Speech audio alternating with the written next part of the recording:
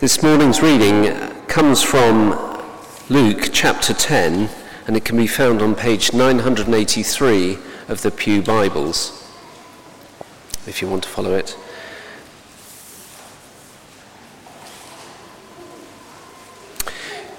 And this is a story, really, that Jesus told about putting love into practical action. And it's known as the parable of the Good Samaritan. So Luke chapter 10, starting at verse 25. On one occasion, an expert in the law stood up to test Jesus. "Teacher," he asked, "what must I do to inherit eternal life?"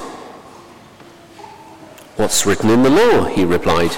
"How do you read it?" He answered, "Love the Lord your God with all your heart and with all your soul and with all your strength and with all your mind, and love your neighbour as yourself." "You've answered correctly," Jesus replied. "Do this and you will live." But he wanted to justify himself, so he asked Jesus, "And who is my neighbour?"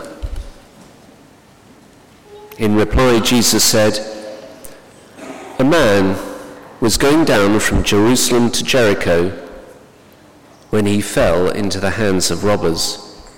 They stripped him of his clothes, beat him up, and went away, leaving him half dead.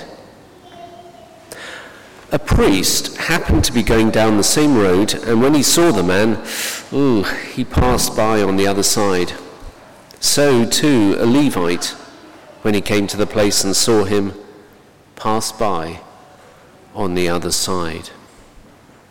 But a Samaritan, as he travelled, came where the man was, and when he saw him, he took pity on him. He went to him and bandaged his wounds, pouring on oil and wine. Then he put the man on his own donkey, brought him to an inn, and took care of him. The next day he took out 2 denarii and gave them to the innkeeper. "Look after him," he said, "and when I return, I will reimburse you for any extra expense you have." Which of these 3 do you think was a neighbour to the man who fell into the hands of the robbers? The expert in the law replied, "The one who had mercy on him." Jesus told him, "Go and do likewise." This is the word of the Lord.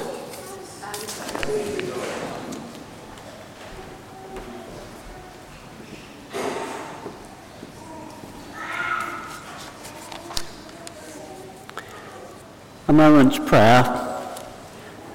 Quieten our hearts, O Lord, and help each one of us to hear your voice speaking to us. In Jesus' name, amen.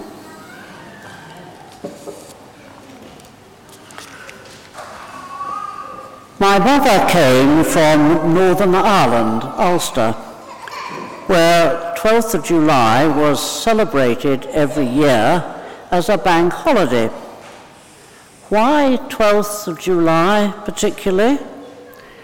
Well, way back in 1690, an army from the Protestant north of Ireland defeated in battle the Roman Catholic army from the south of Ireland, alongside the River Boyne.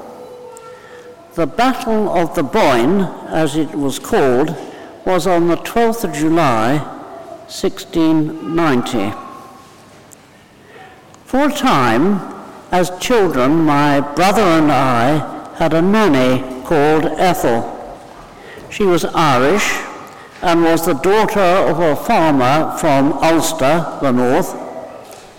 Incidentally, Ethel herself was one of 15 siblings, all from the same mother. I remember her telling us how some of her older brothers, together with other teenage Protestants, boys from the village, would celebrate the 12th of July by burning down a haystack or two belonging to some of their Catholic neighbours. The Battle of the Boyne was some 250 years before, yet racial prejudice and religious differences can often fester into mutual suspicion and hatred that continues for centuries. In the current Brexit negotiations, the Irish backstop is a point of real friction. I sometimes wonder if for some people there are conscious or maybe unconscious echoes back to the Battle of the Boyne, with its folklore history. Illogical perhaps, but nevertheless very powerful. My mother was a mild, gentle person, but I think she could never quite, to the end of her days, trust a Roman Catholic. When Jesus told the apparently spontaneous and innocuous story of the Good Samaritan, it was in a similar kind of emotional background. Jews and Samaritans shared a lot in common, but yet their relationship was tinged with mistrust and prejudice going back centuries. But now the story itself. St. Luke gives us the barest of bare bones. So let's allow our imaginations to roam just a little freely. There are four principal characters in the story, and we'll look at the story through the eyes of each of them. The first character, who is of course pretty central, is the traveller. He's on foot, walking along the remote hilly road going from Jerusalem, which was about 3,000 feet up, down to Jericho, as more or less sea level. And in the story he gets ambushed by a gang of thugs. He's knocked unconscious and left half dead. They even steal the very clothes he's wearing, as well, of course, as any possessions and papers he may have had in his rucksack. Very soon the flies would be buzzing round his head, perhaps settling in the blood that had trickled down his face and was hardening in the sun. He would be drifting in and out of consciousness. He probably vaguely thought, well, this is it. It's the end for me. Nobody's going to find me here. Then he heard a noise. Was it footsteps? His heart leapt. Thank God, I'll soon be out of here. Gosh, I'd give anything for a drink. The steps came nearer, and he realized the walker was just a few yards away on the other side of the road. Oh God, no! The steps didn't stop. They continued, and then began to fade away into the distance. He tried to call out, but his mouth was too dry, and all that came out was a faint croak. The feeling of panic swelled up in him again as he saw the back of the man disappearing down the road. Through his swollen eyes, he vaguely registered that the man was wearing long priestly robes. As instantly recognizable to him as a clergy person's dog collar is to us today. The passerby was indeed a priest, on his way, I guess, to a very important clergy conference. It was maybe essential that he get there on time. His boss, who was due to be there, couldn't stand people being late. And although the priest felt a twinge of guilt and conscience, his thought was, well, first things first. If he wanted that good new job, being late could just tip the scales against him getting it. So he couldn't stop to see if this man at the side of the road needed help. It may have been hours later, we don't know, perhaps just a few minutes. Time didn't seem to mean anything to the beaten-up man lying under the hot sun in the gutter. Then once again there were footsteps, and once more his heart leapt. Hope lightened his despair. The footsteps paused briefly, but then continued, and the awful truth dawned as he saw the man's back receding down the road. He was, in fact, a Levite. Levites were one of the historic Jewish tribes who had responsibility, historically, for the furnishings and upkeep of the Jerusalem temple, probably also with the temple finances. A very prestigious appointment, perhaps a bit like our church commissioners today. He reckoned that a bleeding, beaten-up stranger lying in the gutter was not his responsibility.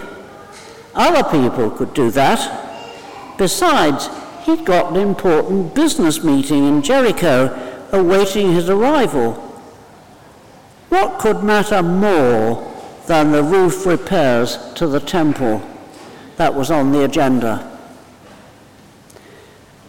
Can you, I wonder, can I, identify with any aspects of either the priest or the Levite?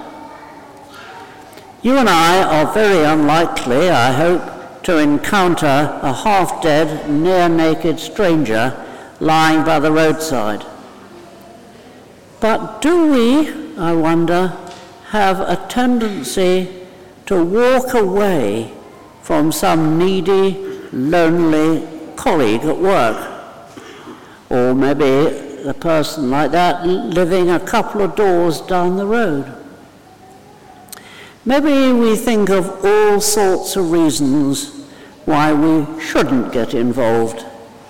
Perhaps the person is different from us, a different social background, a different present and way of speaking, a different race and colour, just not my type. Surely we can leave that person to somebody else.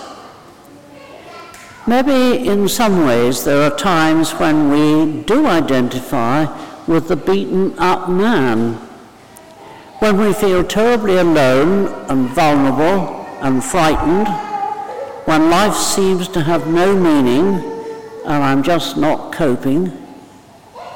Perhaps when I get feelings of despair and there's no one I can share it with. People seem so busy, tied up with their own agendas. Sometimes when I may feel like giving up. The beaten-up man must have drifted off to sleep once again, and then was woken by the clip-clop of a mule or a donkey close beside him. He managed to half open his eyes. The rider on the mule or donkey was getting off. Then he felt an arm under his shoulders lifting him up, and then a bottle was gently put to his swollen lips. He gulped down mouthfuls of warm, sweet wine. He felt his wounds being gently dressed and bandaged. Perhaps this stranger on the mule had a few spare clothes in his baggage and didn't hesitate to tear up a spare vest or a spare shirt to dress the man's wounds. New strength began to flow into him as he struggled to his feet and somehow, with the stranger's help, got up onto the mule. Maybe I'm going to be okay after all, he thought, as hope began to return. Then something jolted him. This stranger with the mule wasn't a Jew. He was a foreigner, an immigrant from another country with an odd, unfamiliar accent. And growing up as a Jew, he'd been taught to be careful with foreigners. You can't trust them. They're not like us. Don't get involved, perhaps his mother would say. But this foreigner who got off his mule seems okay. More than that, he seems really kind and helpful. Maybe I need, he thought, to look again at some of the prejudices he was carrying around from childhood. Before too long, they reached a country pub. The foreigner checked in, 2 beds for the night, and he then ordered supper for them both. Although the beaten-up man's body was sore and aching all over, I guess that night he slept like a log.